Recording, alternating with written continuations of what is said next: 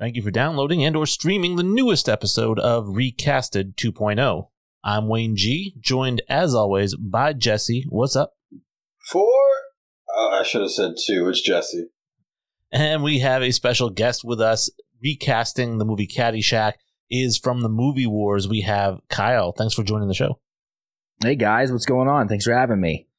Excited to have you on. I think me and Jesse obviously talk about your guys' show every episode that we do because it's one of our favorites. And I can't remember what episode I ran into you guys on, but then I told Jesse, I said, hey, you got to listen to these guys' Movie Wars. It's really good. And so Jesse's become hooked as well.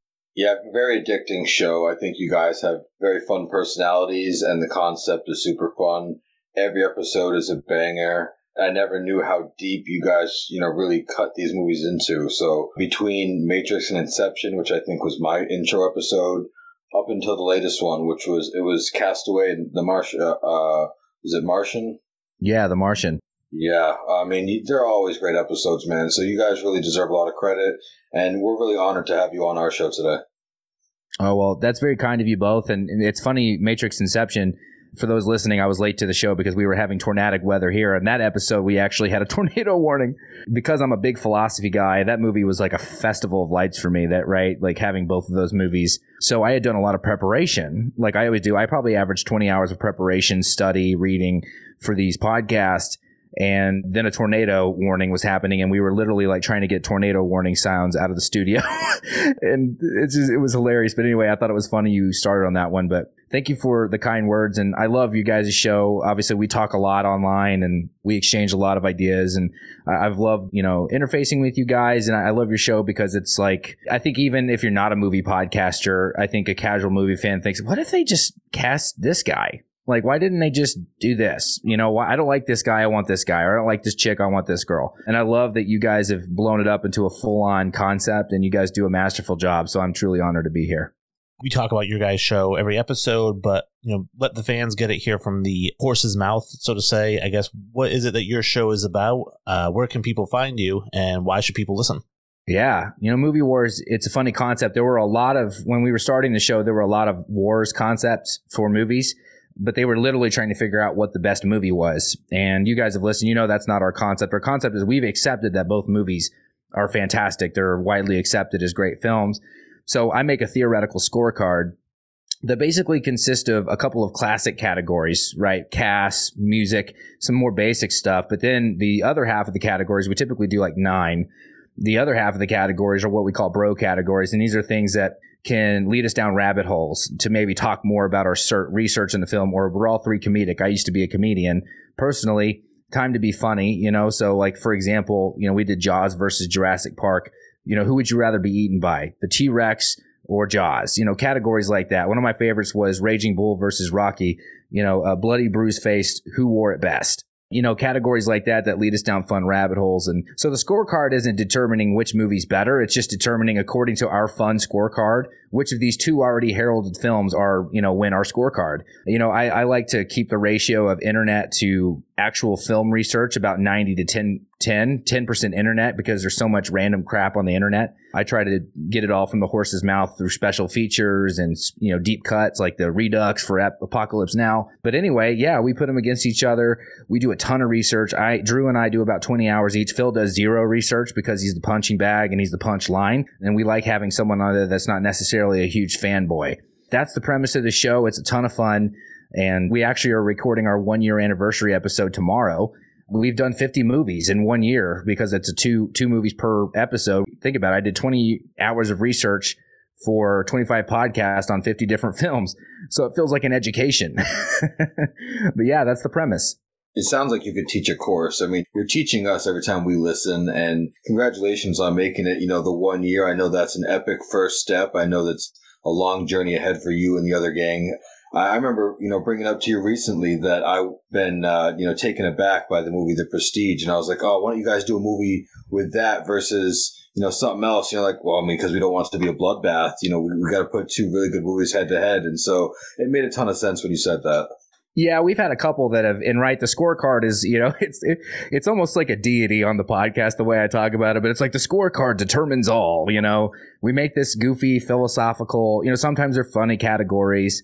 We have our infamous flex categories, which is the bigger flex. It's all pure fun. And on occasion, I think one time we had a 7-0, which was not intentional, but that happens sometimes. And I don't like it when that happens.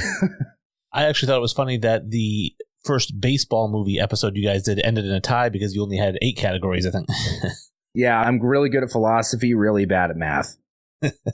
All right. So what about where can people find you? We interact with you guys all the time, but where can people find you? Mm-hmm. Yeah. So we're really active on TikTok. We have like 45,000 followers on TikTok. Like you guys said on your review of Caddyshack, I'm not super on Instagram either, but we do a ton on TikTok. So that's where you can find our social content. In regards to listening to us, I think 50% of our traffic comes through Apple, Spotify. We love Good Pods. I know all of us on here are big fans of Good Pods. So I'm going to go ahead and come out and advocate.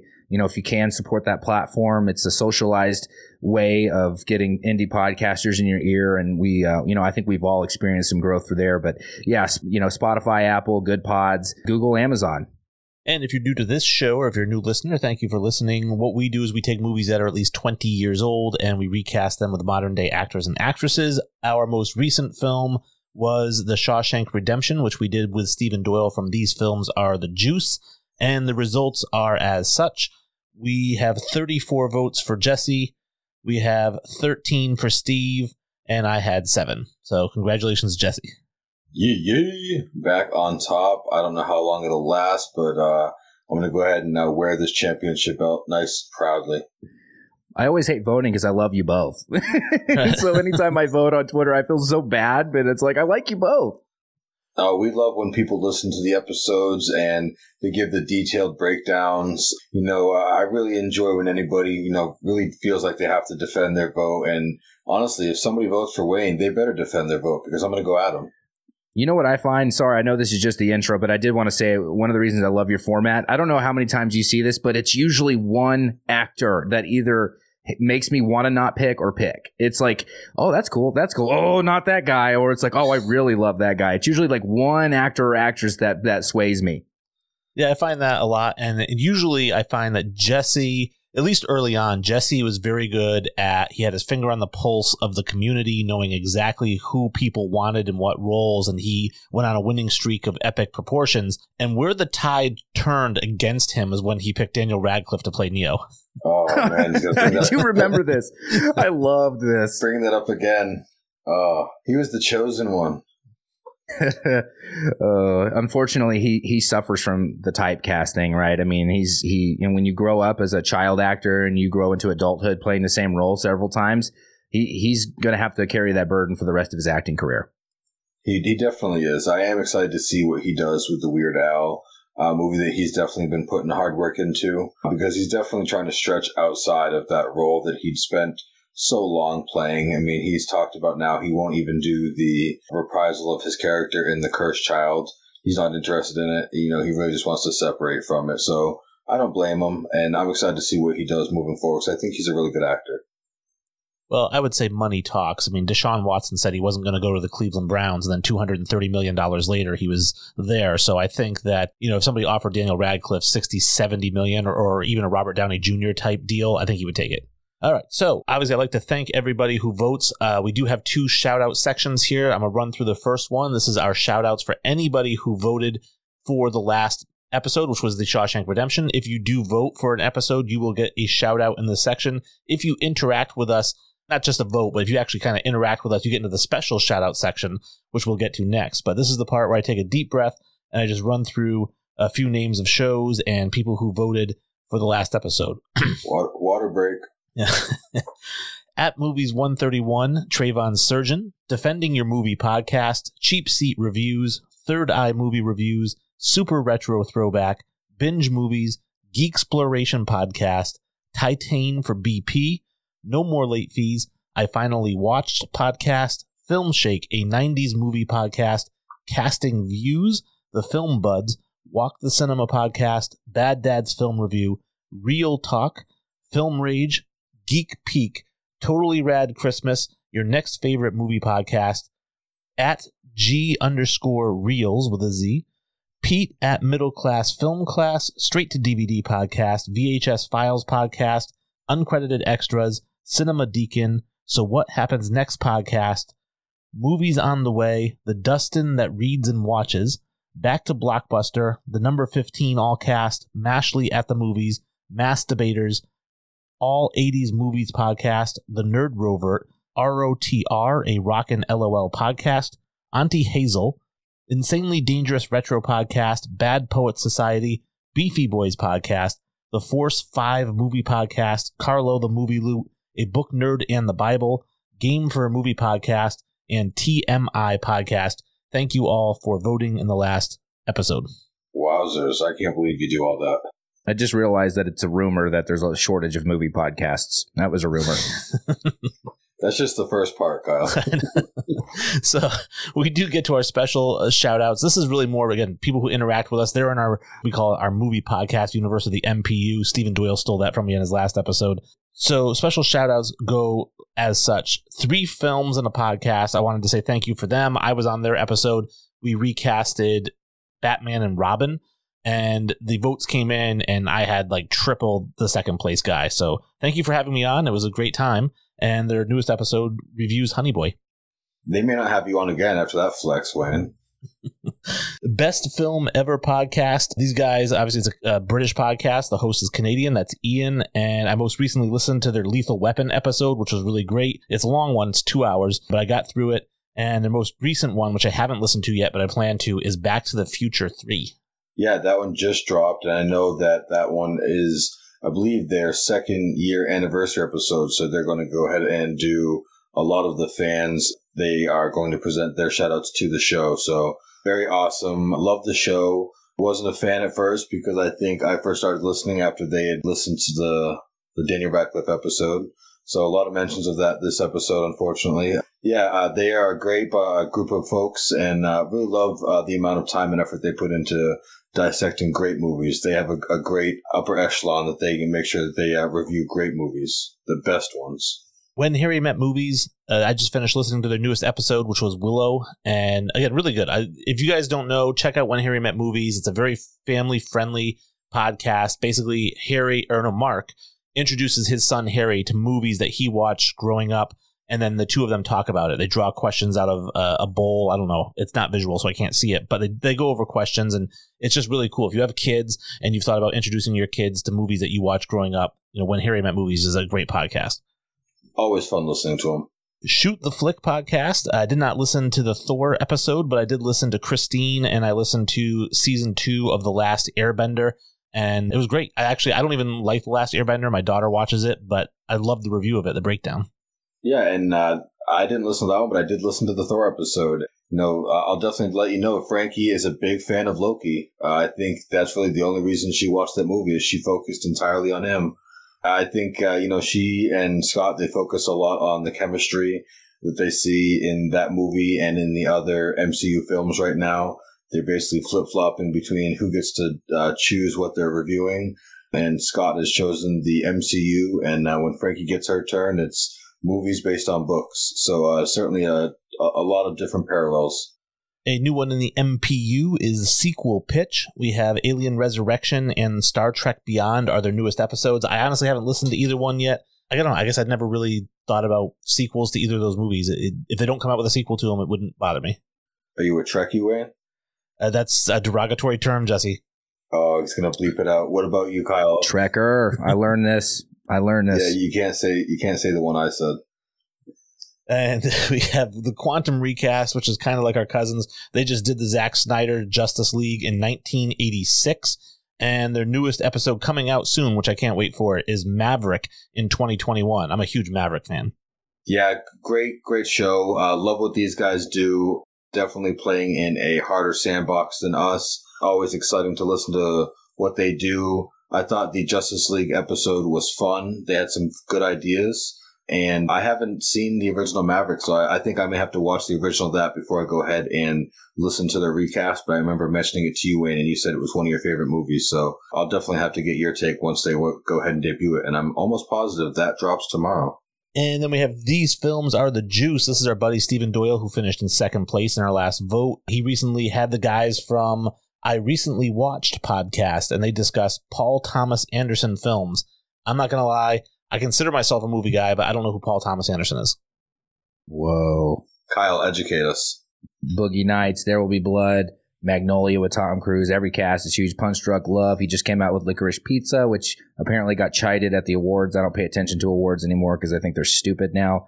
He directs epics. He does 3-hour epics, Baseline, but There Will Be Blood is probably his biggest tour de force. Okay. You see, I think of the movies that you listed, I get the very art house, jazz loving kind of feel. Oh, yeah. Oh, yeah, very art house. He's really good friends with Johnny Greenwood from Radiohead, who did all the score for The Master for There Will Be Blood. Definitely runs in the art house circle. Did you watch Licorice Pizza, Kyle? I haven't yet. I have it on my agenda to watch this weekend, actually. I'm definitely going to watch it here in the near future. I wasn't really interested. I haven't seen it yet, but because it is kind of up in that awards discussion, not that I pay attention to that a whole lot, but because it's been in that discussion, I feel like maybe I'll have to give it a chance. I have seen some of the movies that are amongst that discussion this year, and so I figured maybe because I've given some others a shot, I should give that one a shot too. I'm just based on the title and the trailer alone, it wasn't anything that interested me. Yeah, the biggest thing about that film that people have been talking about is that the lead actor and actress are younger, and they had never acted before. And Paul Thomas Anderson was like, "Hey, I'm going to use 2 not vetted actors," and a lot of people really loved the authentic performances. So that's what it kind of attracted me. You know, this guy's worked with Daniel Day-Lewis, Philip Seymour Hoffman, Joaquin Phoenix, and then he's like, "I'm going to have 2 unknowns headline my newest film." So I think that's a really cool concept. I can't wait to see it. Yeah, that's definitely a swerve. So that's interesting, and it'll be cool to see how that turns out. Our favorite British podcast, Field of Screens. They had a short hiatus, but they came back with a vengeance. Bull Durham. Love the new Bull Durham episode. Yeah, I enjoyed that one as well. You know, love hearing a familiar character in Tim Robbins, you know, in such a different role than what we discussed him in Shawshank. So, you know, they played a bunch of clips where we got to hear him, and we got to hear some of the other very important characters from Bull Durham, and it was such a great movie. I think that may even be one that you recommended to them. And then we have the Movie Wars podcast, which we talked about a little bit earlier, and we have Kyle here. Because we kind of ran through some of our favorites, Kyle, what are some of the podcasts that you throw on when you're just chilling or driving and you want to listen to something? You know, it's funny. It's lately, I hate to say this, I listen to you guys and, you know, but because I spend so much time promoting and making our podcast, lately I listen to books because I'm usually reading a book for the podcast. So when I do listen, I love listening to you guys. I love Field of Screens. Those guys are awesome. And I don't know when next time to drop in a new episode, but I miss seeing them in my feed. But I do like, you know, the original movie podcast that really inspired me was Now Playing. Did you guys ever listen to Now Playing? They're still alive and kicking. No, I haven't heard them. I don't believe that I have, no. They were podcasting way before like it was popular. Some of their older stuff, when you listen to like the audio quality, it sounds like a tape recorder. Those guys are brilliant. One of them is actually in the movie industry. I believe is some type of editor for Fox, but they do really in-depth movie reviews. And I've been a fan of theirs. They're completely self-funded. I mean, they're all self-funded. They don't have any advertisers. They make really good money. And they were kind of the first people I was like, wow, you can make a movie podcast. So I love them. But, you know, you guys, you know, Field of Screens were the first guys I really connected with. They reached out to me proactively when we did our baseball episode, and that's how I met them. And when I do have time to listen to other podcasts, that's my rotation. Yeah, I think the movie network, especially on Twitter, has been so collaborative and friendly, and it's been great to see us all help each other grow and collaborate. So I think it's just been great to be a part of, to touch on that. And then, you know, one podcast I'd like to let you both know about, and, you know, it is one of like the bigger ones. It's part of the Ringer, but it's called The Big Picture. And they actually have a lot of directors on there, and pretty much any big movie that comes out, they're bringing on a director or a producer, somebody that was tied to it in a heavy way, to come on and be interviewed. I definitely recommend that one as well. It's definitely one of the bigger ones. You won't find them on Good Pods, but, you know, if you're on Apple or even Spotify, you'll be able to find them and get a lot of enjoyment out of them because of the access that they are able to have. Is that Fennessy's? Sean Fennessy? Yes, it is. Yep. He has really interesting opinions. I like him a lot. Yeah, the access he gets. And I mean, I follow him on Twitter too. So I think it's really great to kind of hear them go in depth on stuff. While we were on Movie Wars, I did have a couple other questions for you, Kyle. One of them is, every episode you guys mentioned that, you know, a lot of these wars are in the making for a long time, that you've had these planned out for quite some time. I'm curious, how many wars do you have in the queue right now? Oh, man. Well, it's funny, my brain at any given time, like it just, sometimes I wake up at 3 a.m. and be like, this really happened to me last week. I woke up at 3 a.m. and I was like, we haven't done Denzel Washington yet. And I sent out a text at 3 a.m. Obviously, Phil and Drew weren't awake, but I was like, why haven't we done Denzel Washington yet? Come on, guys. So my brain is constantly messing, but I think we have about 30 in the queue right now. And the reason sometimes they wait, and we talked about this in Apocalypse Now versus Platoon, it just depends on the mood. You know, we got to really gear up. You know, when we did Apocalypse Now, Ukraine, Russia happened a week before. And I was thinking, we talked about this after we recorded. I was like, I can't imagine wanting to do that episode the week after all that happened. So, you know, we definitely recognize that we have to be in a certain mood to tackle certain content. You know, I was emotionally drained after that one because we really spent a lot of time talking about war and the Vietnam War, and a lot of my research uncovered how those filmmakers interpreted such a divisive era. But, you know, yeah, we have about 30 in the queue, and we usually pick based on how we feel the night after we have our cigars after we make our show, and we talk about how we're feeling after that one and what kind of mood we're in for the next one. Yeah, and I'm glad that you brought up that particular episode, because I'd mentioned it on the air in one of our episodes that, honestly, I don't like either of those movies. I don't really like Platoon, and I don't like Apocalypse Now. But that's my favorite episode that you guys have done. It was just absolutely incredible. I love listening to it. Oh, thank you.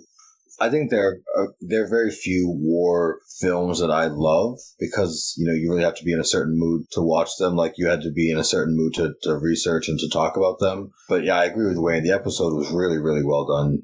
That's really kind, and I'm glad to hear it, honestly, because, you know, I thought Matrix Inception required most of my study time, but that one capped it out, mostly because Apocalypse Now, there's an embarrassment of riches. You know, there's a documentary that's almost as interesting as the film, Heart of Darkness, which, you know, Eleanor Coppola filmed the majority of. There's the book, Heart of Darkness by Joseph Conrad.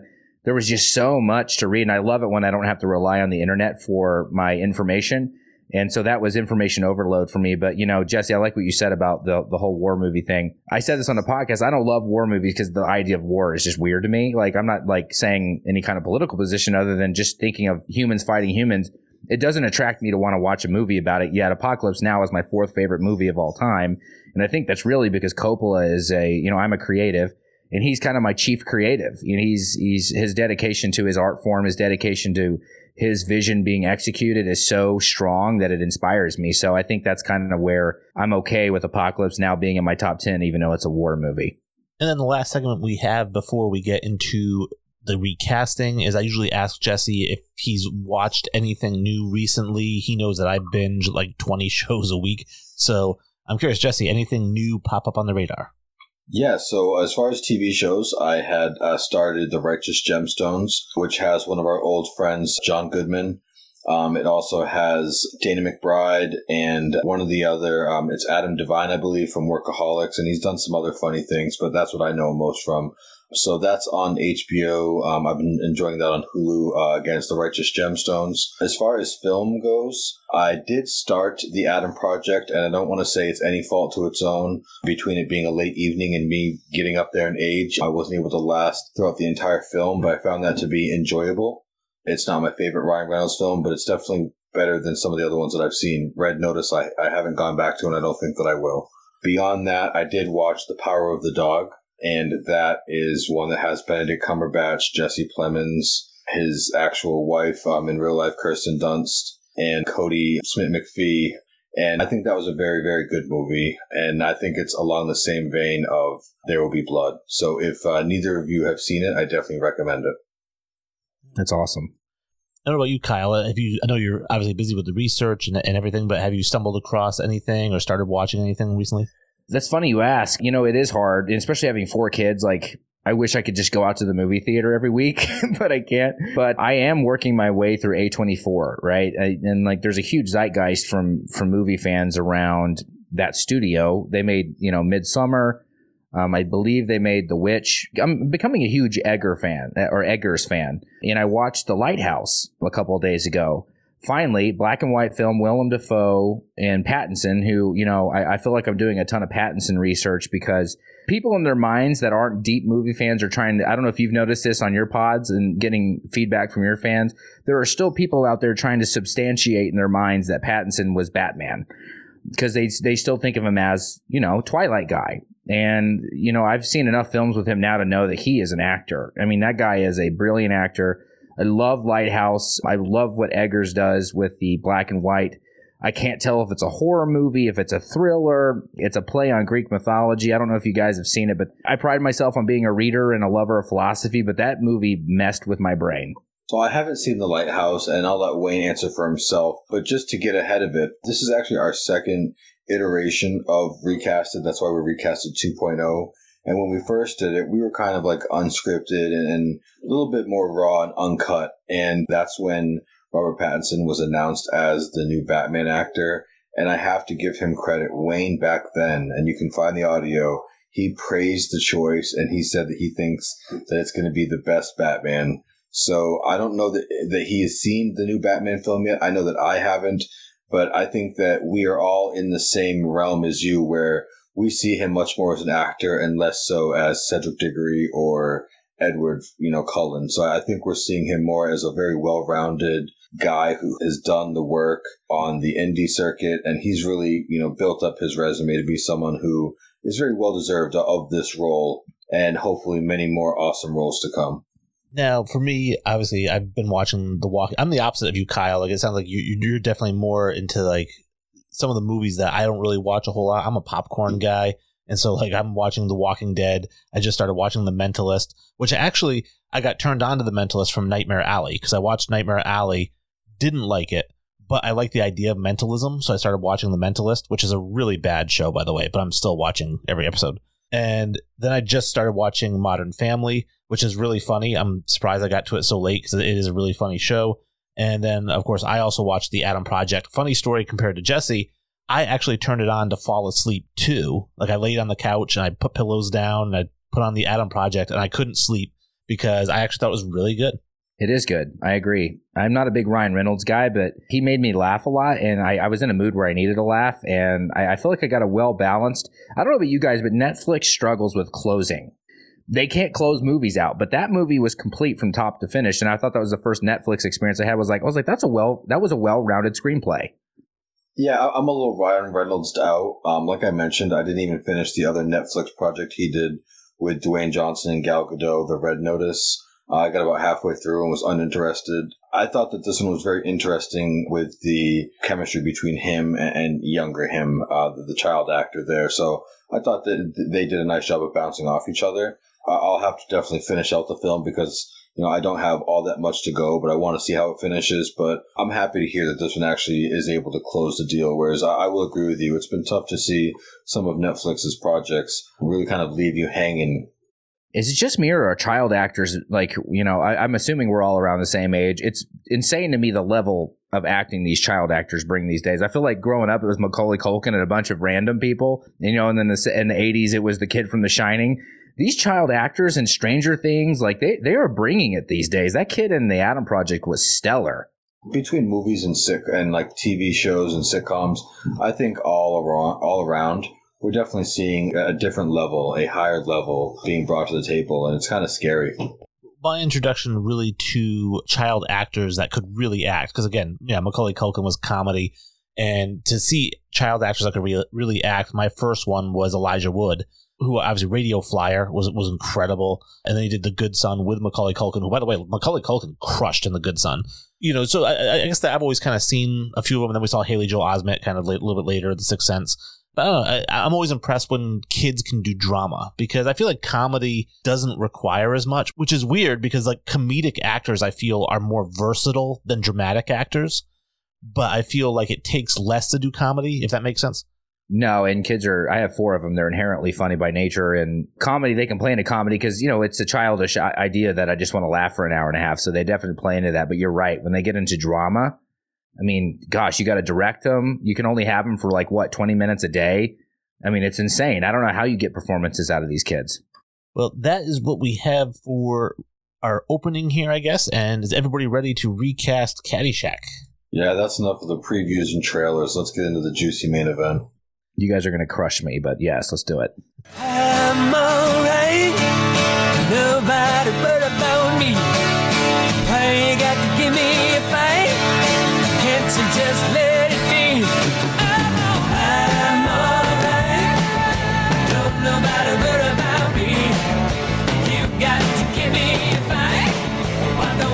So Caddyshack came out in 1980. This was written by Harold Ramis and directed by Harold Ramis. This was his directorial debut, I believe. He had written several things, including Animal House, which was a big hit before this. It is a 7.2 on IMDb, 87% from the audience on Rotten Tomatoes.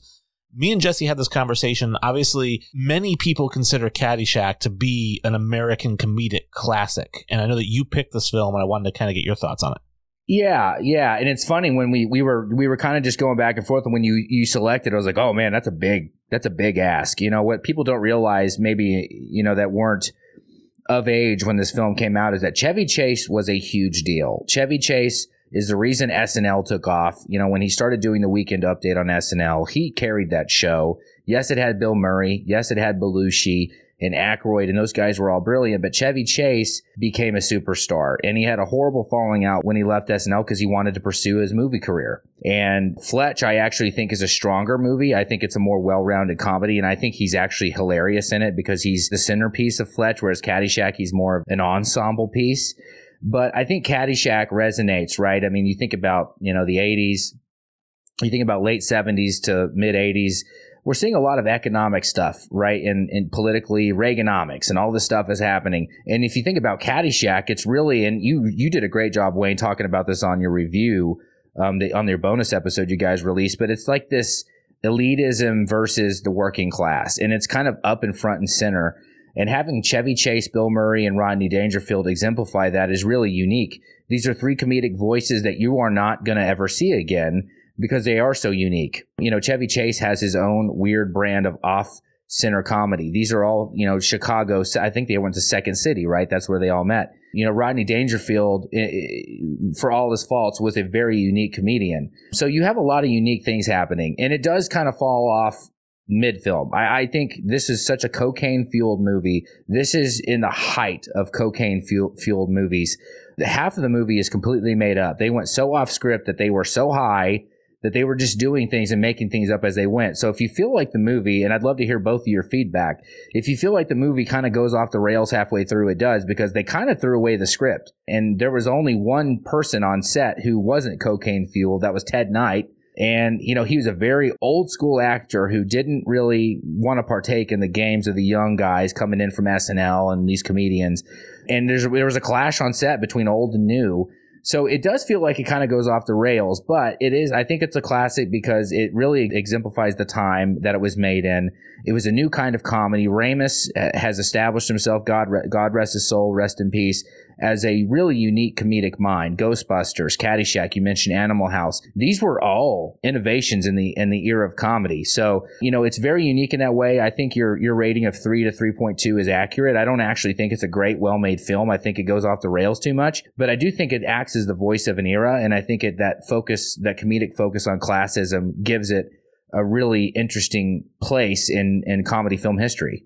Yeah, it is very SNL. It's very ad-libbed, and I think it definitely speaks of a certain era when you think of comedy, when you look at that cast. And I think, I spoke about it, but it's probably just a generation before me when I started to kind of fall in love with SNL and kind of the beginning of certain comedic actors. I was kind of more of the Adam Sandler era, I would say, than I was the era before, where we saw a lot of these guys earn their claim to fame. So I enjoyed the film. I think my dad probably enjoyed it much more than I did, to say that. And like I said in the episode as well, the bonus episode, is that I think I enjoyed it more from just being a golfer myself and being able to connect with a lot of the different personalities, to be able to recognize some of the people that I'd seen out on the course. There's certain things in it that are funny to me that if you don't play golf, you might not think it's funny. So there's a testament to Harold Ramis too. Maybe he was a golfer, I don't know. But just little tiny things like what I had mentioned in the bonus episode when Smales kicks the ball out and, Danny says, "How about a little bit further, sir?" And he says, "Oh, yes, winter rules." That made me laugh so hard. Yes. It's the middle of summer, but I know people like that. They look for any reason to kind of give themselves an advantage. I love that you can relate to it as a golfer. Kyle, I want to say that you brought up the fact that, this and other movies were kind of like cocaine fueled. I had not even thought about that, but now thinking about the movie after I've seen it, twice now, it definitely falls off, and you can definitely tell where, the actors are kind of doing some crazy things, and it definitely seems unplanned and unorganized as you go. I remember seeing the extra special, the 19th hole, where they talked about halfway through the film, they realized they didn't have, a scene with their two biggest stars together, so they had to kind of hurry up and make one, and that's, the one with Bill Murray and Chevy Chase. So definitely a crazy assortment of people that were in charge of it, and I'm sure the amount of snow beers they went through was insane. Yeah, it's interesting. The best way I've heard it described is with the 80s and cocaine on set. Like, it was rampant, right? Drug use on set was rampant during the 70s. We uncovered this during our coverage of Apocalypse Now. But cocaine was very specific to the 80s, right? It's an 80s specific drug. That's where it came into prominence in the world, and especially in Florida and the United States. And the bell curve of filmmaking in the 80s actually represents the high of cocaine. Early on, it was, we're so brilliant, we're wired, we're brilliant, we're making great ideas, we're making good films, we're doing it. Mid 80s, films really start to crash, and by the end of the 80s, it's like, all right, we need a reset on creativity in the film industry. That makes so much sense. Well, we are going to be recasting 8 roles for this film, and let's start with Carl Spackler. He's about 455 yards away. He's going to hit about a 2-iron, I think. Well, he got all of that. The crowd is standing on its feet here at Augusta. The normally reserved Augusta crowd going wild. Who was played by Bill Murray. Bill Murray was 30 years old when he did this role. He obviously was on Saturday Night Live. He had done Meatballs with Ivan Reitman. He did The Buffalo Roam, which is he played Hunter Thompson. I'm sorry, Hunter S. Thompson. And then, of course, like I said, a member of SNL. For me, this character was just kind of crazy and kooky, and I always try to encapsulate the character. And I thought, who could kind of play this role? And I went with Bill Hader, who is also from SNL. He's 43 years old. He's also done Trainwreck. It Chapter 2 is more of a serious thing. He's done Barry, which has a little bit of comedy and a little bit of seriousness. But I think that Bill Hader is incredibly versatile, and he can do completely off the rails like Bill Murray did, and he can do completely straight. But I think that Bill Hader would absolutely crush as Carl. Yeah, usually we start off with something a bit more boring with our first picks here in the movie, but Wayne wanted to start off with a bang with Carl, and that's definitely what Carl does, is bangs things. So I went with somebody a little bit younger, somebody who, we spoke a little bit about child actors, and I remember seeing, my choice here on Disney as far back as Even Stevens, and then he went off and did Holes. And then was able to transform himself into a bigger actor in Transformers. But I went with Shia LaBeouf. I think between his experience in Holes and then, the explosives of Transformers, I'm providing somebody who can bring a little bit of craze, that slight PTSD that we saw from Carl. I think we can get that from Shia LaBeouf. So, the craziness and digging holes, I dig my choice here. Who you got, Kyle? Yeah, that's awesome. And the fact that I'm looking at the sheet now, I can't believe he's only 35, by the way. That kind of blew me away. I always joke on the podcast about being a failed comedian.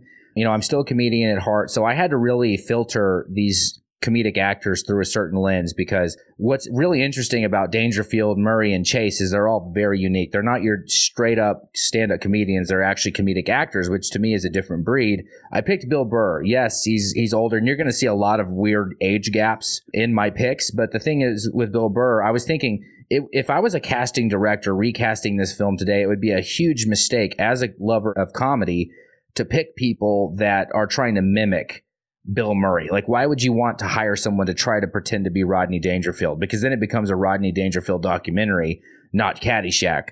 I picked Bill Burr because I want to see his voice. He's got, his thing is the Massachusetts, and Jesse, you're from Massachusetts. He's got that Boston anger. And I want to see that in this role. You're not going to mimic Murray here, because what Murray did was very unique to his personality and to his acting style before he was a dramatic actor with Wes Anderson. But imagine Bill Burr kind of interpreting this role with his Boston anger, with his accent. I feel like it would be dynamite. It may not be exactly what Murray did, but my assumptions with these picks is we're not going to mimic them perfectly. So I went Bill Burr. All right. And I guess kind of going through the reviews of the picks here, I will say that the two criticisms I had, so I'm glad that you kind of talked about that with Bill Burr, because when I first saw the pick, I didn't really love it because, like you said, comedic acting and being a stand-up comedian are two completely different things. And there's a lot of stand-up comedians who just can't act, and then there's a lot of comedic actors who just are incredible actors. I think of like Robin Williams is the classic example of a guy who was a stand-up comedian, a comedic actor, and he can do drama really well.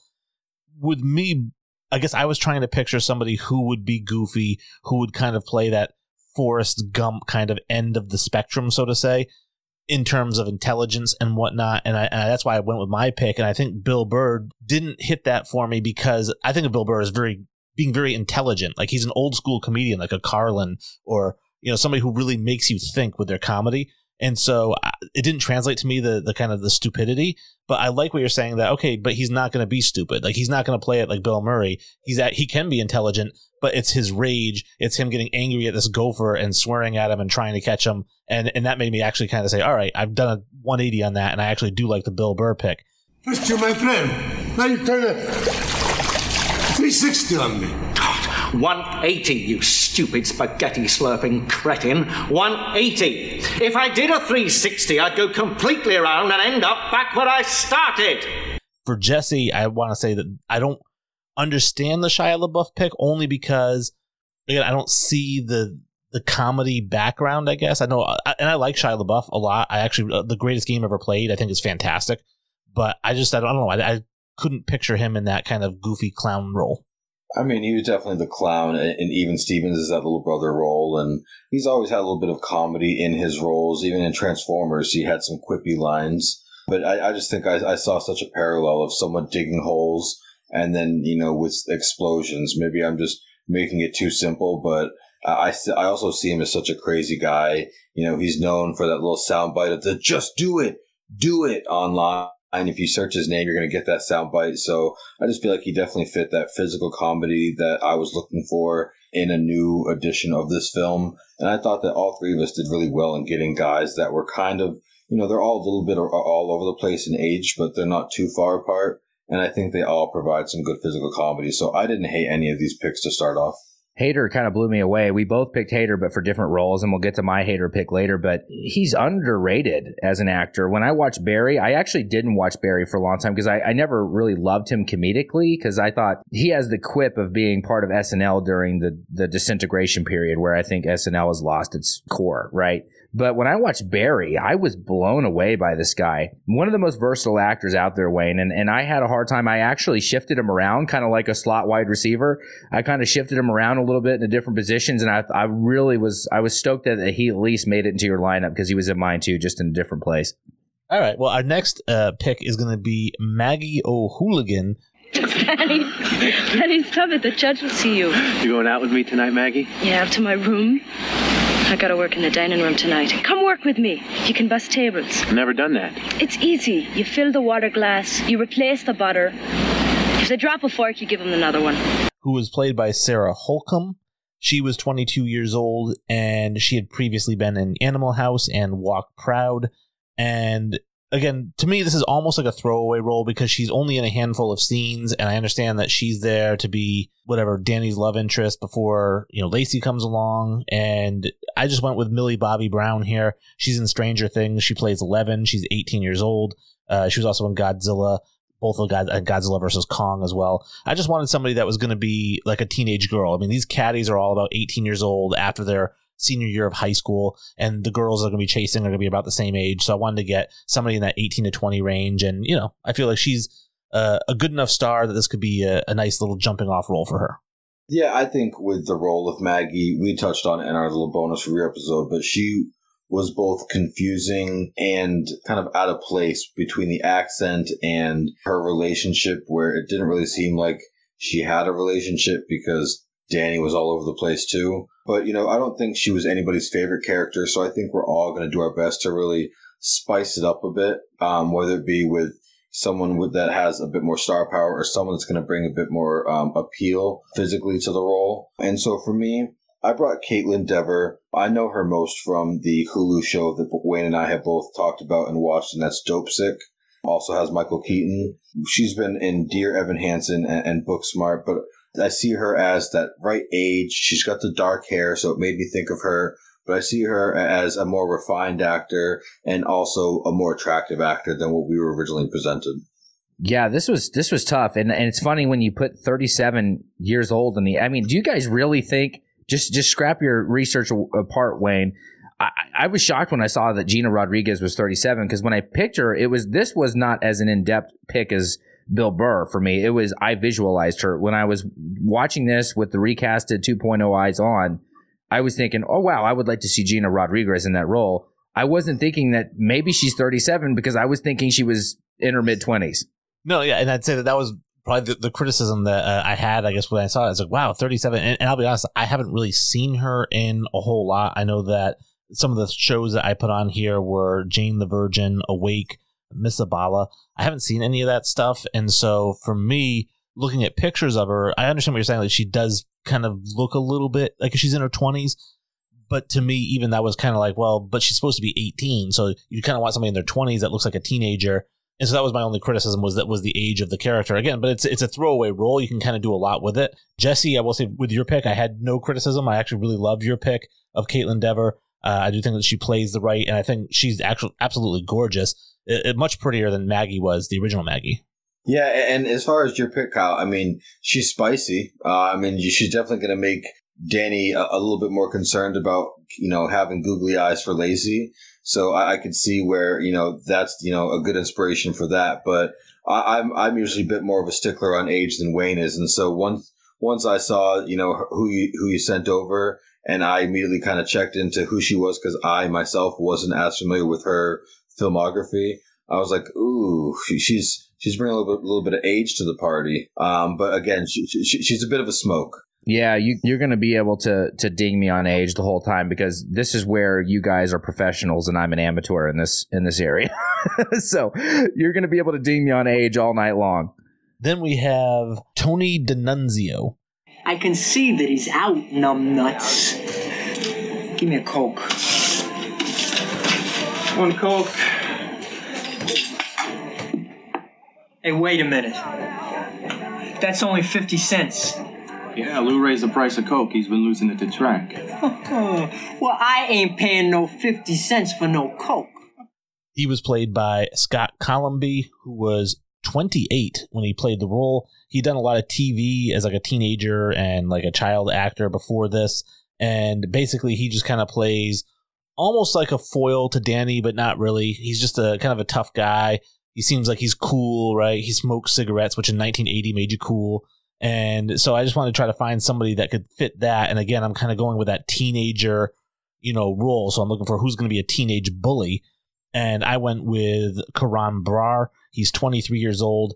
You would have seen him in Diary of a Wimpy Kid. He's Chirag Gupta. He was in Jessie on Disney. He was in Pacific Rim. He's not 4'1" anymore. He's actually taller and, a little bit better looking. But I think that he always kind of plays that annoyingness. And I felt like he would be a really good kind of bad guy role. If Tony's really a bad guy, I don't think he is, but that kind of role. Yeah, I definitely touched on it when we did our review that I thought that when, this movie was starting to get going, before we saw kind of where the big rivalries were going to be, that I thought this was going to be really kind of centered on Tony versus Danny. We were going to see a bigger role from Tony. And so I saw him kind of be introduced as this bully, as this guy who was pushing his weight around and who was athletic and pretty good looking, but he was definitely the bully of the scene. And so for that reason, I went with somebody who is very much so the same on Euphoria, which is a hugely popular show right now on HBO. And I went with Jacob Elordi. He is 24 years old, so right around that ballpark of somebody who is between his senior year and having to really decide what he wants to do before he has to be an adult. And, he's also from The Kissing Booth, but I think that he's most known for, Euphoria right now, and he's a guy who's going to do some really awful things, some really dirty things, and that's what I see from Tony is just the real foil to Danny. Wow, a couple of fantastic picks. My pick was a little out of left field, and you're going to laugh, guys, because this was a timing thing. I went and watched Batman the day before I watched Caddyshack with the purpose for this recasting.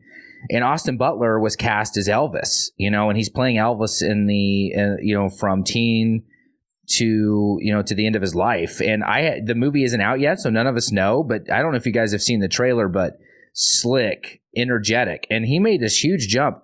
I first found Austin Butler in Once Upon a Time in Hollywood, which is my favorite Tarantino movie, one of my favorite movies of all time. He plays Tex, which, if you read the historical context of the Charles Manson family, was a very intricate member. He did a great job, and it was a limited role, but I was always really impressed by him. And for some reason, I kind of visualized his face, and then I saw the Elvis preview, and I saw how just magnetic he was in that role. I was like, this dude could be a slick back, smoking, because think about it, this is a throwaway character in the 80s, the smoking, cool, sex-crazed teen guy.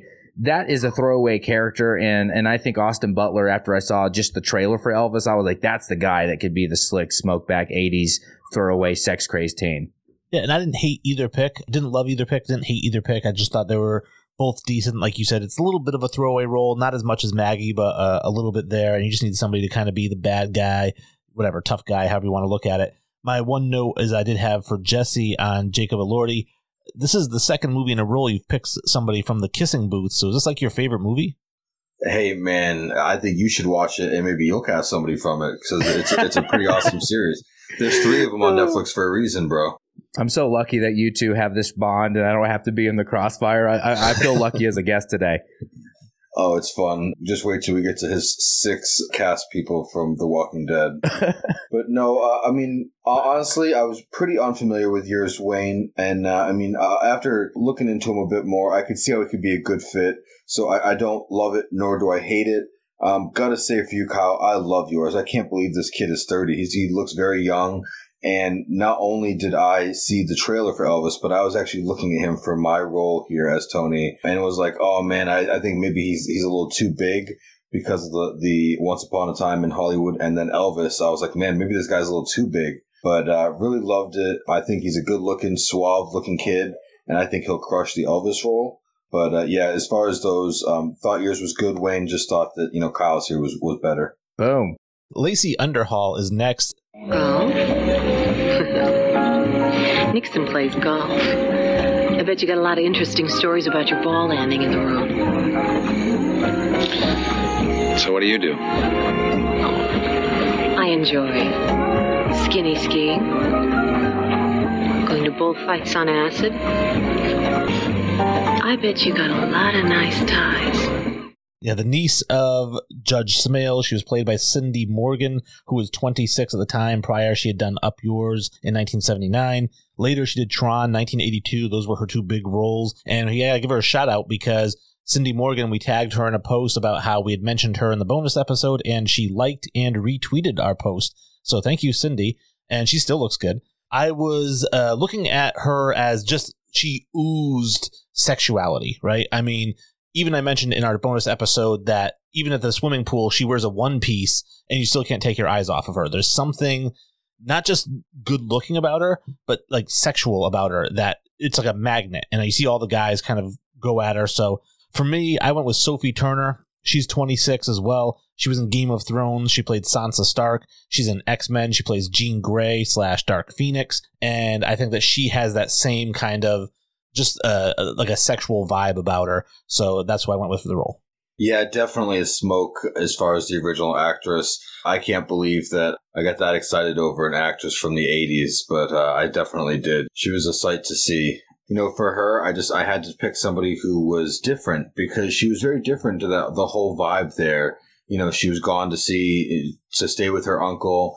And she seemed to be very wild. She was taking every opportunity to kind of do the wild and crazy thing, whether it be smoke up or sleep with everybody that could walk. But, she was wild, crazy, a little sleazy, and she was different. For that reason, I went with somebody who's very popular. I went with Julia Garner, most known as Ruth Langmore on Ozark. And on there, I get the same different wild vibe. I am oddly attracted to Ruth. I want her to swear at me. And then Inventing Anna, which is a new product of hers. It's actually a true story about a woman that pretty much fakes an entire profile and personality and is able to kind of con a lot of people. And she portrays that role. And I think she's a wonderful actress. And I think that she could crush it here. Again, Julia Garner, who you all know as, Ruth from Ozark. Man, that's a heater of a pick, and we'll talk about that at the end. But, again, here's me showing my amateur nature in this game, picking someone a little older. But, I got to say, this role, Lacey Underhall, is another, even though she's more prominent in the film, kind of another 80s throwaway type of role and kind of an archetype. Here was my selection criteria. This girl has flexed between being elite, coming from an elite family, but she hangs out with caddies. She gets high with caddies. She sleeps with whoever. Someone that really shifts between different types of emotions and different types of personas. Of course, the first person that came to my mind is the amazing Jennifer Lawrence, who I want to hone in specifically on Silver Linings and American Hustle, of course, both with the amazing David Russell, who's a top 5 Mount Rushmore director for me. This Jennifer Lawrence, yes, a little older in this role, still stunning. And Jennifer Lawrence is someone that can pivot on a dime. I don't know if you guys feel the same way, but it feels like she can play the same character, but play them in different situations over and over again. She did that in Silver Lining. She did in American Hustle. I think she's an amazing actress. I would love to see her kind of add some power to this role. I think if this role was modernized and today, I don't think we could have the same Lacey Underhall. I think, unfortunately, just due to, how things are today, I don't think we could have the same character. So I think Jennifer Lawrence would bring a little power to the role and would be able to switch between social classes on a dime, which is really what this movie is about. Well, I will say this. I actually really like the Jennifer Lawrence pick. I think it's a great pick. And the age doesn't concern me because she can play still that college age person. I think that's fine. I think she looks the part. I wouldn't want to see her try to be too feministic and take some power, because I think that Lacey's power was in her sexuality. There is a power to that. It's not a helplessness. She was not a damsel in distress. She was the one controlling her destiny and controlling the situation. So I would definitely want to see her use her sexuality as her power rather than kind of, make it more of a feminist statement. But I do like the pick of Jennifer Lawrence. I do not get the pick of Julia Garner, Jesse. She's like 4'10", and I understand my wife's 4'11", so I'm not trying to knock women for their height. But Becky, make sure you listen to this episode, girl. But Lacey Underhall had legs for days. She was the quintessential 5'8", like really good looking. You look at her next to Chevy Chase, who's 6'4", and she was still like up to his chin. So she just has that look about her. And Julia Garner doesn't ooze sexuality. Like, she's cute. She's got a little button nose, whatever. But she's really she's like your sex symbol. I don't know. I just didn't get that pick. Well, I just want to say, you're talking about her legs. I think we see Lacey laying down more than we see her standing up. I can't keep saying enough. I'm oddly attracted to Ruth, and I want her to swear at me. So I think that I'm okay with it. I may just be preying on her popularity and the fact that Ozark is super popular right now. But I also think that, there's definitely some truthfulness to me being attracted to her, the actress herself. I think she's very well-rounded. And speaking of well-rounded actresses, I'll have to agree with you, Kyle. I think that J-Law is very well-rounded. Speaking of Hunger Games and then X-Men to something now where she did do American Hustle, and then she did do recently Don't Look Up. And even in Don't Look Up, she was able to play a college-aged female pretty convincingly. So I think it's a very good pick. I think she's a very good actress, and I see no qualms with any of the picks there. I would like to see all of them perform this role, and in the way that it was done in the 80s, Kyle, not this new age stuff. Yeah, and that's the thing that's interesting, and I'd love to, after the episode, to just hear your methodologies, because you're not only casting a modern set of actors and actresses, but you're casting for a modern time. So that's got to be a challenge, right, for you guys to do week in and week out. I don't know enough about Sophia Turner. I never got into Game of Thrones as much. Jesse, that's interesting with Julia Garner. She's someone I actually think is one of the up-and-coming actresses. I just finished season 4 of Ozark. It took me some time to get to it. I thought she's fantastic through that whole series. I'm from Arkansas. I don't know if you guys know that. I've said it on the podcast a little bit, but I am Southern. I may not sound like it, but I have a lot of Southern tendrils in me. And I relate to her in Ozark. I think she's someone that she's not a Southern person by trade, but she took that role. She has a lot of acting chops. She's from New York City, actually. So to pull off that accent so well, I say it so well, but she convinces me that she's from, the Ozarks. Yeah, exactly. And the first time I saw her in Ozark, I was thinking, man, like, she sounds like my cousins. She sounds like my aunts. Like, she really resonated. I think she's a great performer. And I like the pick. My question is, does she want to take this kind of role? Inventing Anna, I haven't finished it yet, but she's really showing a different side. And you said she's from New York City. She's showing that side with that role, even though I think she's German, right, in the show. But she's really got a very big range as an actress. So it's going to be interesting to see. And I think she could pull this role off. I really do. And as far as Sophie Turner is concerned, definitely saw an X-Men as Jean Grey. But yeah, I don't have quips with either of those picks, personally. Well, now we get to some of the more fun characters. We have Judge Smails. It's easy to grin when your ship comes in and you've got the stock market beat. But the man worthwhile is the man who can smile when his shorts aren't too tight in the seat. Okay, Pookie, do the honors. Who is played by Ted Knight. He was 56 years old in the role. He had been on the Mary Tyler Moore Show. He had the Ted Knight Show. He is a narrator for the Super Friends. And I thought he was absolutely great in this movie. He crushes it as Judge Smails. The comedic timing and the range and everything was just so great. It really had me thinking hard about this character because I said, I have to have somebody who can fly off the handle, but there's a comedic nature to them. Like, you can't just put like an angry person in there. You can't just put a dramatic actor and say, be angry. It has to be funny. There's so much humor with Smails. And so I went with Richard Dreyfuss, who is 75. Obviously, we know him from Jaws, Close Encounters of the Third Kind, Mr. Holland's Opus, What About Bob? And What About Bob is really the inspiration that I pulled here because he does have that comedy. He is funny, but he also can fly off the handle, and you can picture him being Judge Smails. So Richard Dreyfuss is my guy. I will absolutely agree, Wayne. I think the original actor was able to balance comedy and anger and really show that in a very nice way. And then I think our choices have to do that as well. They can't just be straight comedy, and they can't just be guys who are angry all the time. They have to be able to balance those two. And so for my choice here, I chose James Woods. The main reason I chose him is what I've seen him in Scary Movie as that priest, dipping a little bit far back, maybe about 10, 15 years ago. But I found him to be hilarious, but also someone that, you would listen to if he was screaming or yelling. And I think that now at this age, he's 75 now, so he's definitely a little bit older than Ted Knight originally portrayed it, but I think that James Woods would be a fun portrayal of the new Judge Smails, who, like I mentioned in the review, pretty dishonorable judge. When I was reading what you sent over to me, Wayne, this was like where I was like, all three of us really knocked it out of the park with these acts, and I'm not meaning to be arrogant. We all know about Bryan Cranston, his range. I love it when he leans into his age a little bit. I read his autobiography. This is a guy who's thankful to be where he's at, and I don't think people watched Malcolm in the Middle thinking this guy is going to be one of the most celebrated actors of all time with Breaking Bad in the future. I don't know if you guys ever watched Malcolm in the Middle, but when that was his main gig, no one was watching that thinking, wow, this could be one of the best actors of all time. But I love the idea of him kind of actually residing his acting chops, kind of backing off and just being a grumpy old guy on a golf course. I just think for Bryan Cranston, who's a very elevated actor, who's kind of method and has a lot of dimension to him, I'd love to see him just kind of strip the expertise acting and just be a grumpy old guy on a golf course who's a judge.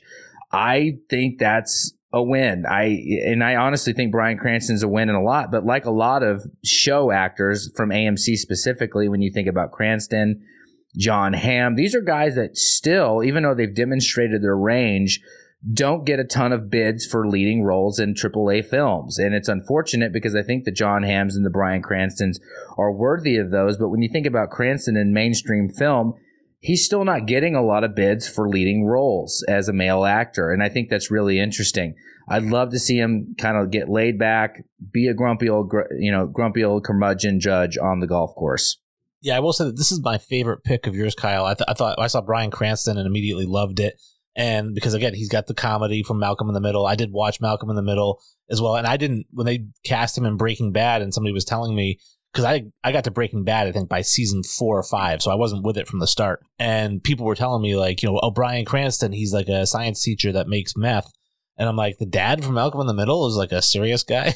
When I finally watched it, yeah, he was incredible. And so just to have that range and again, the comedic chops, I think that for me watching Malcolm in the Middle, one of my favorite episodes starts off with the wife screaming. The father runs into the boy's bedroom and closes the door, and he says, "Who wants to make $20?" And one of them raises his hand, and he grabs him by the shirt. He goes, "I got him, honey." Oh, yes. Yes. And as far as James Woods, I will say this, Jesse, I don't hate it, but it definitely makes me tilt my head because I don't see James Woods. I like James Woods. He's a great actor. I'm having a hard time picturing it as much as I like him. And you see there's a bunch of movies on this list that I put for him that I like him in, but I have a hard time picturing him as Smales. Well, I think you have a tough time because of the 9 or so movies you listed of him. You didn't list the one that I did, and that's Scary Movie. If you watch, him in any of those movies, you're going to see a lot of that comedy background that he leaned on there. And I just see him and Ted Knight as perfect parallels here for this Caddyshack remake. And that's why I thought it'd be great. I mean, I think you're seeing him more as drama heavy from Diggstown and Any Given Sunday, where he was a lot more serious.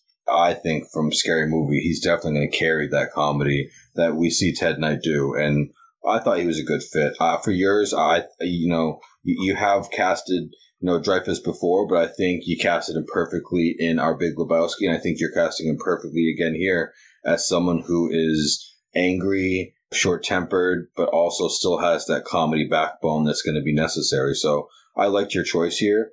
And Kyle, again, love Bryan Cranston, one of the better actors out there, and I think you put him in the perfect role. So, yeah, no qualms from myself here.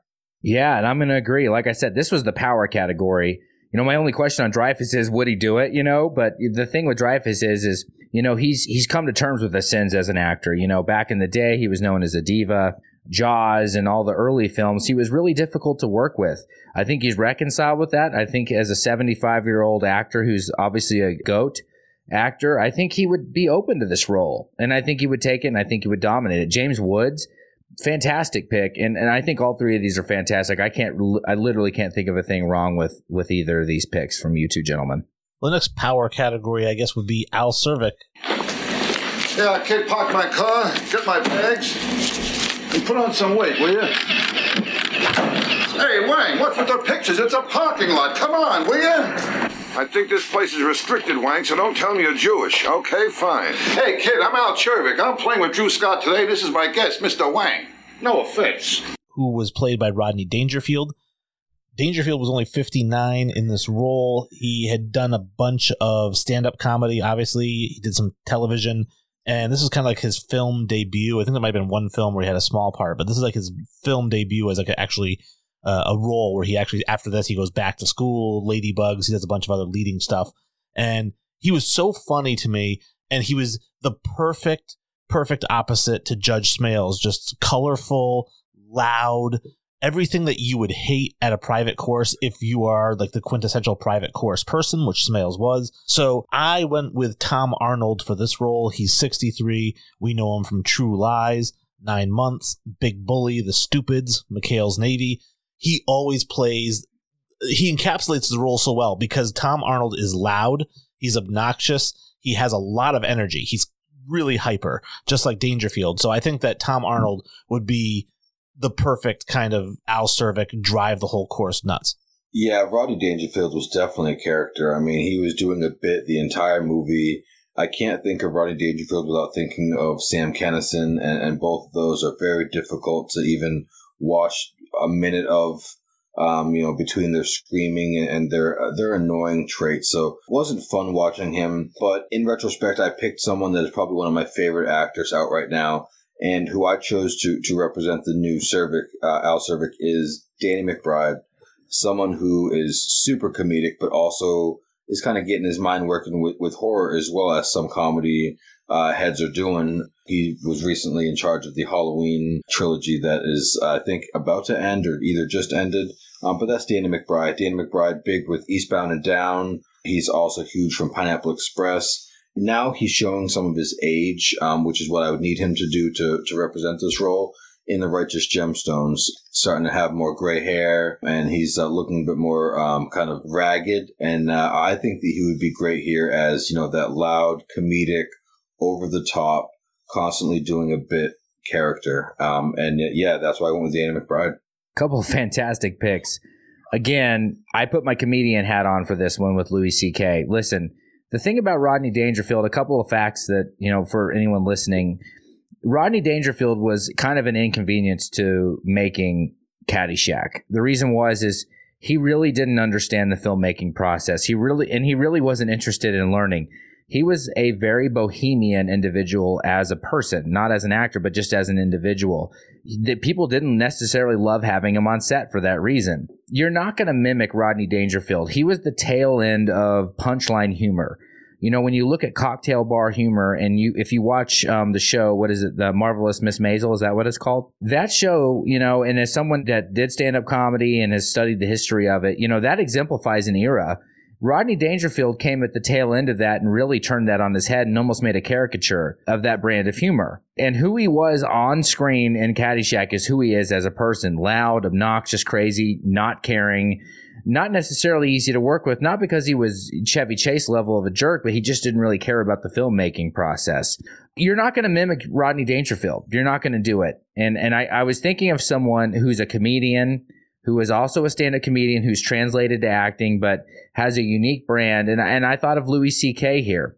Yes, he's not loud and obnoxious, but he's undertoned and has a weird social cadence. This was my craziest kind of gamble pick because Louis C.K., I think his biggest acting recognition comes from Parks and Rec, where I think he did a great job as that police officer. I want to see him utilize that strange cadence here. He's not going to be as loud as Dangerfield, but the thing is, in my opinion, no one's going to be that loud that's an actual stand-up. And this is more of a selfish pick, but I want to see Louis C.K. try this role. So peek behind the curtain here, Kyle, but before you got on, Wayne and I were kind of talking a little bit about all of our picks and talking about how we were going to beat you down. And, you know, we talked about, you know, Louis C.K. and I was like, actually, man, I like this pick. And I said, I've seen him act a little bit. One of my favorite shows is Parks and Rec. And he plays a weird officer on there. And that's kind of where I left it. And then you brought it right back up with his social cadence and how he speaks, just how he interacts. And you brought up the exact performance of him as a police officer on Parks and Rec. So, I know that I usually let Wayne kind of start off with the review, whether it be the good, the bad, or the ugly. But I just had to say the peek behind the curtain is the fact that we went over that exact scene or the exact character of him from Parks and Rec when we talked about your choice. Yeah, and think about, you know, when I think about Rodney Dangerfield, again, I overanalyze, right? I love philosophy. That's what I do on Movie Wars. As much as Dangerfield is the comedic presence here, he really is I am of the wealth class, but I don't give a shit about the wealth class. That's what he represents to me. He doesn't have a care in the world. I see Louis C.K. as a guy that could exemplify that spirit. Yeah, he's not going to mimic that loud comedy, but he's going to definitely exemplify the spirit of being of the wealth representation within the Caddyshack cast and those characters, but not caring and being himself.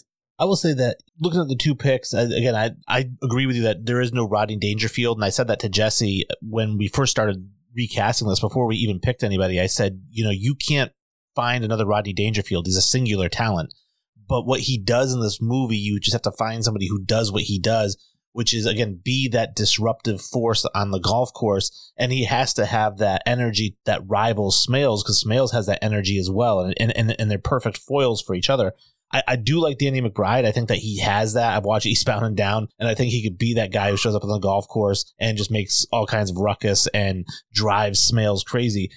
I guess my issue with, and I love Louis C.K. Louis C.K. is one of my all-time favorite comedians. Shameless, had me like holding my side. It hurt so bad laughing at the Louis C.K. stand-up specials, Shameless, and even his newest one, Sincerely, is absolute genius. It's so good. I love his stand-up comedy. However, like I said, he's so, like you said, undertoned. He's just very calm. And you casted Bryan Cranston as Smales, who's incredibly strong. And I just feel like maybe he's going to overpower, you know, Louis C.K. rather than match his energy. You're spot on. You're totally spot on. This was the toughest pick for me. I love both your picks better. My only thing with Tom Arnold is I can't remember the last thing I saw him, man. Does he still act? I agree. Yeah, that's kind of my qualm too, is I can't remember the last time I saw him. It was actually like I remembered a performance of his. I mean, seeing True Lies, I'm like, oh, yep, I got it. I remember him from there. But I couldn't like pull an exact like reference point or scene where I was kind of fitting him. So thankfully we kind of get these lists early on and we can kind of do some research. So yeah, I like the Tom Arnold pick, and I think, you know, it definitely fits. And for Louis C.K., I think, you know, while you're not getting the loud and obnoxious, you are getting the same, and I'm going to use a different word here that I did get from Rodney Dangerfield while watching, I think you're going to get an uncomfortableness. I think whenever he's on the screen, if you're not uncomfortable, somebody else that's on there with him is uncomfortable. And I think, you think about that scene while they're in the golf shop. If you're not uncomfortable watching him kind of just go, I want 9 of these. Well, Judge Smails is certainly uncomfortable. He's, being made fun of about, the hat there, and he's flexing. So I think that Louis C.K. brings an uncomfortableness with his comedy, as well as what you perfectly described as that cadence, that social cadence, and that I also think that verbal cadence. That I'm more bought on and bought in now than I was when this was originally sent to us, when we had the name sent to us. So I really like the pick. So again, I hate to not be as competitive or combative, but I like both these picks from both you guys. And we are getting into one of our 2 leads, which is Danny Noonan. Can I ask you something? Sure thing. Shoot, Timmy. Danny. When you were my age, did you ever have trouble deciding what you wanted to do with your life? No, I never had that problem, really. Why? Forget it. I didn't think you'd understand. Played by Michael O'Keefe. He was 25 years old. He had done some television. He was in Grey Lady Down and The Great Santini. And for me, what he represented was, again, a kid who's just finished his senior year of high school. He's trying to get the scholarship. There's something innocent about him and naive, but also like a teenage boy. He's kind of rambunctious. It's a weird mixture of just being a small town teenage boy is what I got the impression. And maybe that comes from that giant family that he lives with. So I went with Dylan Minnette here. He's 25 years old. In 13 Reasons Why, he's Clay Jensen.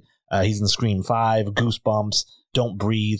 So he's just a guy who, to me, exemplifies that kind of quiet nature. He could play that 18, 19-year-old, and he could play that kind of, again, naive in the world kind of person.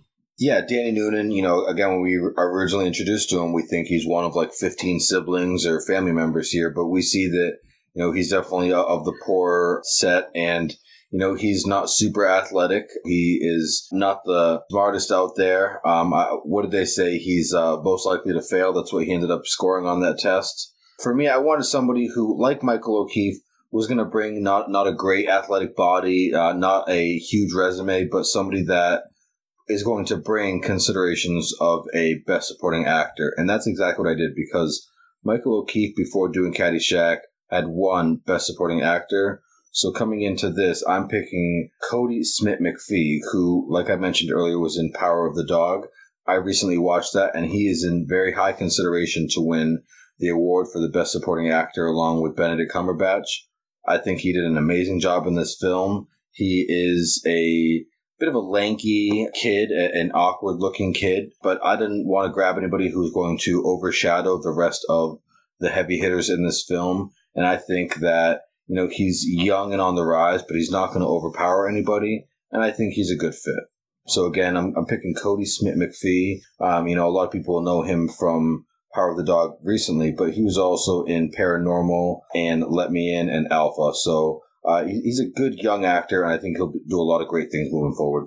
I love that explanation. Again, I realize that I picked someone that's at 38 years of age here, but if you look at Jonah Hill's career, he had a comedic phase, and now he's in his dramatic phase. And as he's entered his dramatic phase and showing us that he's an actual dramatic actor and has chops, they did cast him in Moneyball as a younger guy who is, only a few years removed from graduating from college. He's a guy that has always required some makeup and required some aesthetics to fit the roles he's in, and specifically to The Wolf on Wall Street, he did that. Here's the thing. I love, Jesse, that you named Michael O'Keefe's credentials, but to me, this is not a performance that is irreplaceable. You got Bill Murray, Chevy Chase, Rodney Dangerfield, 3 of the most unique voices in comedic acting history. This performance pales in comparison. So when I approached this role, I was thinking, how can we elevate? I instantly thought of Jonah Hill, someone that can play a youth, even though he's older. He can look through the form of makeup and through his acting chops that he's displayed to us through a few of his recent films. Jonah Hill is a guy that I think can really elevate this role and add more dimension to it. I want to see Jonah Hill in this role. I love your picks. But yeah, I instantly thought of Jonah Hill in this. So me looking over both the picks, I'll be honest, I have my issues with both. And if I start with Jesse, my issue with Cody Smith-McPhee is he looks like a crazy emo kid that's going to shoot up the school. And I mean, I'm not going to say who you have here as Ty, but I will say he's super preppy. So you've got a super preppy guy, emo dark kid, and they're going to have this bond or this connection. It just it doesn't mix to me. I mean, I understand he looks the right age, but I think that he looks the wrong personality type for Danny Noonan. And then Jonah Hill, let's just take age out of it and say it's Jonah Hill and Superbad, right? So high school age Jonah Hill. I still think that I don't know if he's the right Danny Noonan because he brings such a weird energy to his roles that again, I don't know. To me, I just didn't love the Jonah Hill pick, and it didn't really have anything to do with the age, although the age does play in. But I think that it's more just like his personality. It didn't seem like the right fit for Danny. Totally. And you're showing my age as a new addition to the recasted guest member slot here. No, totally get what you're saying with the 38 years, Jonah Hill. You'll definitely be asked to come back, Kyle. No worries. We need the occasional punching bag. But no. As much as I love Jonah Hill, and I've casted him already in something, I love him as an actor. It's not the age for me. I think he pulls too much gravitas. I think he is the heaviest hitter that you provided. No matter who you show, I think your cast is going to not be as strong as Jonah Hill.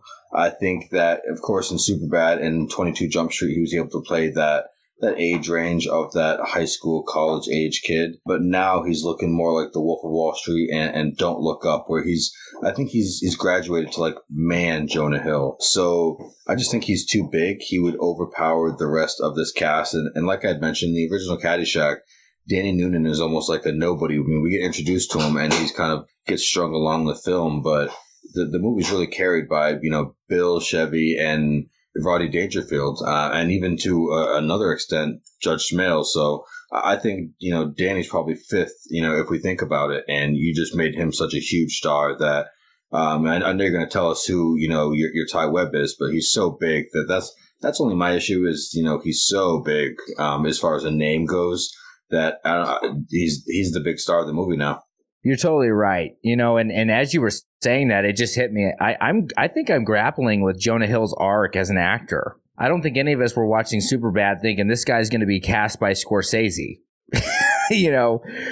What an incredible arc he's had. And it feels really, not so long ago we were looking at him as the Superbad kid, right? What a crazy arc in such a short amount of time. You're totally right. I totally agree that he has a heavy amount of gravitas. Yeah, I will say my experience with Jonah Hill is definitely, I thought of him as a super bad guy, and then he did like Knocked Up, and I was like, again, same type of character. And then when I saw him in Moneyball, I said, holy cow, like he can act. Like the role that he wasn't the lead, but he blew me away to the point that when he did War Dogs, then that was a whole nother level. Like he took it 3 notches up with War Dogs, and I said, oh my goodness, this guy can do absolutely anything. So good. And then we get to Ty Webb. What did you shoot today? Oh, I don't keep score, Judge. Oh, well, how do you measure yourself with other golfers? By height. You should play with Dr. Beeper and myself. I mean, he's been club champion for 3 years running, and I'm no slouch myself. Don't sell yourself short, Judge. You're a tremendous slouch. Who was originally played by Chevy Chase, who was 37 years old. He was the star of Saturday Night Live and The Weekend Update. He had done Foul Play and Oh Heavenly Dog, but this is really kind of what really jumpstarts his movie career. We talked about it earlier, doing Fletch, the vacation movies. So for me, and this is a sneak peek into my almost, is that when I saw him, I thought he's just very quippy and sarcastic. Like everything he says is somewhat sarcastic. And my initial thought when I was looking at it was Ryan Reynolds. We talked about him earlier because of that sarcasm. But Ryan Reynolds is very cold. And there's something warm about Chevy Chase, which is why he's such a great Clark Griswold, because even though he's sarcastic, there's a warmth to his characters. So I said, damn, well, who's sarcastic but also warm? Well, Paul Rudd, right? I mean, sexiest man alive in 2021. Obviously, we know him as Ant-Man. He was in Friends, Clueless, This Is 40. Listen, if you don't know who Paul Rudd is, you're probably not listening to this podcast. So I'm going to say Paul Rudd is my Chevy Chase here. Yeah, I definitely described it, and I heard it being described as Chevy Chase's character as Ty Webb is like a high, like under the influence golf Yoda. He's very chill vibes. He's like very zen, but yeah, he does have some funny, quippy lines in there. So he was fun to recast, and for me, I'll get right to it. I chose Justin Timberlake. I think he's got the affable, easy to talk to, easy to watch nature, as well as, having a very strong comedic backbone. I think if you haven't seen the stuff that Justin Timberlake has done with Andy Samberg and The Lonely Island, I mean, he's got his dick in a box. I mean, that's one of the greatest things out there, and that's Justin Timberlake and Andy Samberg. They do a whole bit. So I think that he's got a very strong comedy background that he can pull from, and he's also building up his film resume. I mean, from way back in one of the first things I saw him in, I think it was called In Time, where they had like their life expectancy was on their arm, and whenever they got paid in time. So I thought he did very well in that, and that was an early one. So, I mean, even an animated role where he played Branch in Trolls, I think he could really hold his own in the film. And another reason why I picked Justin Timberlake is I did some research, and he's actually a very, very good golfer. I looked at different celebrity handicaps to get an idea as far as different athletes outside of golf and different actors and musicians. And Justin Timberlake has one of the better handicaps that can be had right now. So because of how well he plays golf and how well I see him fitting it with the easy to talk to, chill vibes and comedy that he could bring, I love the Justin Timberlake pick. And that is so Justin Timberlake to be really good at golf, be good looking, incredible at music, and good at golf. That's a great pick. Listen, Bill Hader, Wayne, you picked him earlier. It's funny that you and I were both thinking, and for me, it was I moved him around between a couple of different roles. This was the hardest one for me, guys, and this is the one I feared the most coming into this podcast because as a comedian, Chevy Chase represents a different breed of acting, comedic acting that can't be replicated. When you look at him at Christmas Vacation, Caddyshack, Fletch, he has a timing, and it's maybe hard to understand as a non-comedian, but as a comedian, I don't understand where his impetus is as a comedian, his timing, the way he delivers lines. I don't know if you guys have seen Fletch, but just insane. I don't understand how his brain works. So this was very difficult for me, but I put Bill Hader here because he's demonstrated that awkwardness, that range. I think what Chevy Chase does, it's all based on what I refer to as dissonance. One actor says one thing, and Chevy Chase kind of says another thing that's funny, not really in line with what the script says, not really in line with what the theme of the scene is. And I thought Bill Hader is the one that's demonstrated this range. He first was a comedian, later demonstrated dramatic chops. I really thought he would do well here because he could handle that burden of being Chevy Chase, someone who really can't be replicated. Even Rodney Dangerfield, I think, is more easy to imitate than Chevy Chase because I think his comedic intuition is so innate to who he is as a person. I thought Bill Hader here because honestly, he's the most talented. And this was really tough for me because Chevy Chase kind of is, as a comedian, he's kind of a role model, kind of an idol. So this was really tough. I think Bill Hader is one of the most talented people out there. I think he's underrated. I'd love to see him kind of tossing these lines around that Chevy Chase has. So I went Bill Hader. And I liked the Bill Hader pick, actually. And I mentioned it to my wife, too. I said, how incredible is it that you can get two guys at such different ends of the spectrum as Carl and Ty, and yet this one actor can play both roles and would do well, I think, at both roles because he has that kind of range. I think that Bill Hader can play off his rock, and he can also play very straight, and I think that he'd be a really good Ty. I do like the pick there. The Justin Timberlake pick, I don't hate it. I like Justin Timberlake in a vacuum as Ty. I just, again, going back to Cody Smith-McPhee, I don't like the pairing of him and Danny. I think it's the wrong Ty for Danny, or the wrong Ty for Danny. But as an actor himself, I love Justin Timberlake. Runner probably gets a bad rap with Ben Affleck, but I really, really liked Justin Timberlake in that film. So I like him as an actor, and I like him here as Ty. Again, I just have to go back to Danny and wish he'd pick somebody different there. Yeah, I mean, don't pigeonhole, my guy Cody Smith-McPhee is this Slytherin emo guy. I mean, he may like My Chemical Romance, but he's not going to dress like that all the time. He's a very good actor, and I do think that he could play that right, lanky, college-bound kid. But yeah, as far as our Ty Webb picks, I really like both of your picks a lot. I think Paul Rudd is that timeless guy that he could get out there and still look like he's mid to late 30s or early 40s, someone who's gained the wealth that Ty Webb had. And I think that he could certainly bring the comedy that's necessary. We've seen him, have such a great career off looking like he has the fountain of youth in his house, as well as having just a great comedy in his blood. So I think Paul Rudd is a great pick. And I also think that Bill Hader, I haven't seen Barry, but I've heard so many good things that I have to find a way to watch it, because I think that it would open my eyes up to Bill Hader a bit more. But I do know that from what I've seen on SNL and from Trainwreck, that the guy's very talented. And so I think that he brings the same type of vibes that I would like to see from Ty Webb. So I really like both your picks here. I think that, you did a great job of fitting him in with who your Danny is and with the whole vibe of the movie. So love what you both did. Yeah, and the Paul Rudd one kind of blew my mind. Listen, like when you picked him, to me, Chevy Chase is like the ultimate, so replacing him was very difficult for me just at a personal level. Just think about Paul Rudd's career. For a long time, I thought of him as the guy that played opposite, Silverstone and Clueless. That was kind of the guy. He has built one heck of a career for himself. Dramatic, comedy, he plays it all. I really do think, I'm looking at all three of these picks, they're all three fantastic. I do think Paul Rudd is the guy. I think there's no one more qualified. I do think Chevy Chase is a once-in-a-generation talent, and it comes with a lot of heartache. No one wants to work with him.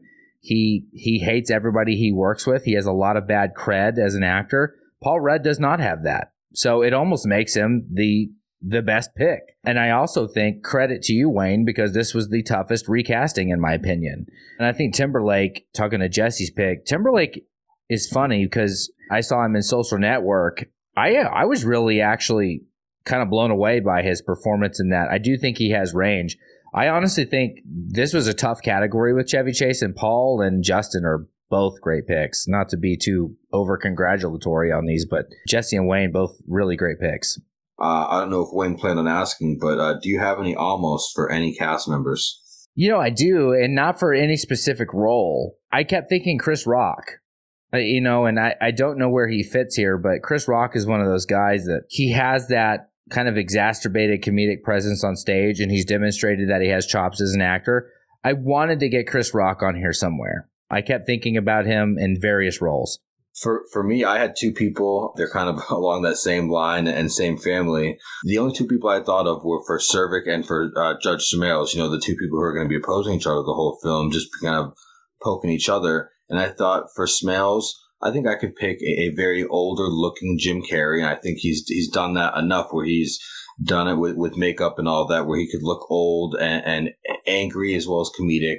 And then somebody who from that same generation and a hometown hero in New England, Adam Sandler, I think he could play a Al Cervic, someone who's over the top, flexing his wealth. And I think they could rib each other the entire time. And just someone from the 90s who's grown up now. I don't think that I've seen two of my favorite guys in the comedy realm share the screen. I thought it would have been nice in an almost scenario to put those two against each other.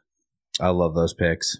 Yeah, for me, again, like I said, I had Ryan Reynolds initially as Ty. My other two were Carl. I originally had Zach Galifianakis as Carl. I think that would be kind of funny, but I thought Bill Hader would be a little bit more versatile in the role. And then my Smails was originally John Lovitz. I don't think Lovitz could pull off the angry. Like, he just seemed too comedic being angry. He has to come across as actually angry. And I'm a big Lovitz fan, but I don't think he could pull it off. So I ended up switching that out as well. As a comedian, I just want to say thank you because John Lovitz is fantastic. He comes to Nashville regularly, actually, doing his stand-up bit. He's fantastic. I love that you called that out, just as a fan. Going to a comedy show in a few weeks up here in New England. Going to see one of my absolute favorites. And, I didn't know that you were a stand-up comic, Kyle, so I'm a little nervous to announce who it is because it may come with some backlash. But my top comic is Dane Cook, and I'm excited to see him in a couple of weeks. I remember you commenting. We had an episode where we talked about Dane Cook, and I remember you sending me a message about that. Yeah, there was some slander, yeah. Well, Dane Cook, though, he kind of is responsible for the advent of the arena comic, and all of a sudden it was like, we want comedians to play arenas again, and Dane Cook was the one that led that charge. The Joel Osteen of comedy. Yeah. I think you should do stand-up comedy, my friend. That got me. Oh, people have told me that between the voice and the comedy, but I don't have enough trust in myself. But I definitely appreciate that, and do it. I'm just glad that Wayne has provided so much between finances and time and effort. He's provided me an outlet to be part of this on an every so often basis with Recasted, and I'm just so glad that it's grown to be such a powerful and fun project, and that we had the opportunity to bring Steve on last time and you on this time. I hope that we continue to grow and have fun. So thanks again. 100%. Yeah, I feel like with comedy and talking with Jesse about comedy, it's kind of like talking to a young kid about rap, and they think that Lil Wayne's like the greatest rapper of all time, but they don't know who Tupac is or, Biggie. And so with me, I know who George Carlin is. I just feel like, you didn't need to smoke 10 packs a day and you don't need to swear every other word. I'm telling you, the guy, he's the greatest of all time. That's all I'm saying. I know Carlin he's very on the nose when it came to like uncomfortable topics. But, Carlin's not my guy. That's my parents' guy. Give me Dave Chappelle or Dan Cook any You're other going to laugh. day. Carlin's my guy. So it makes me laugh.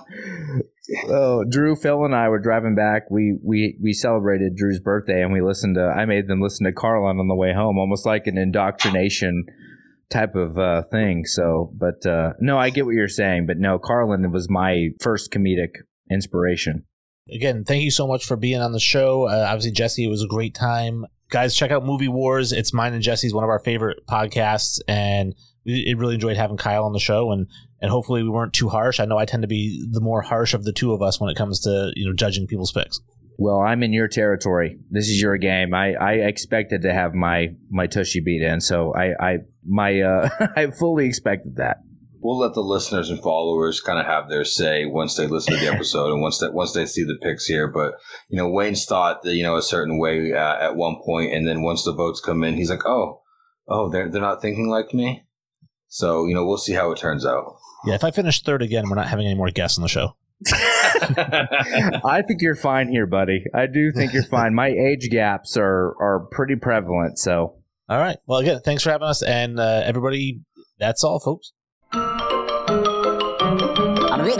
That's all, folks.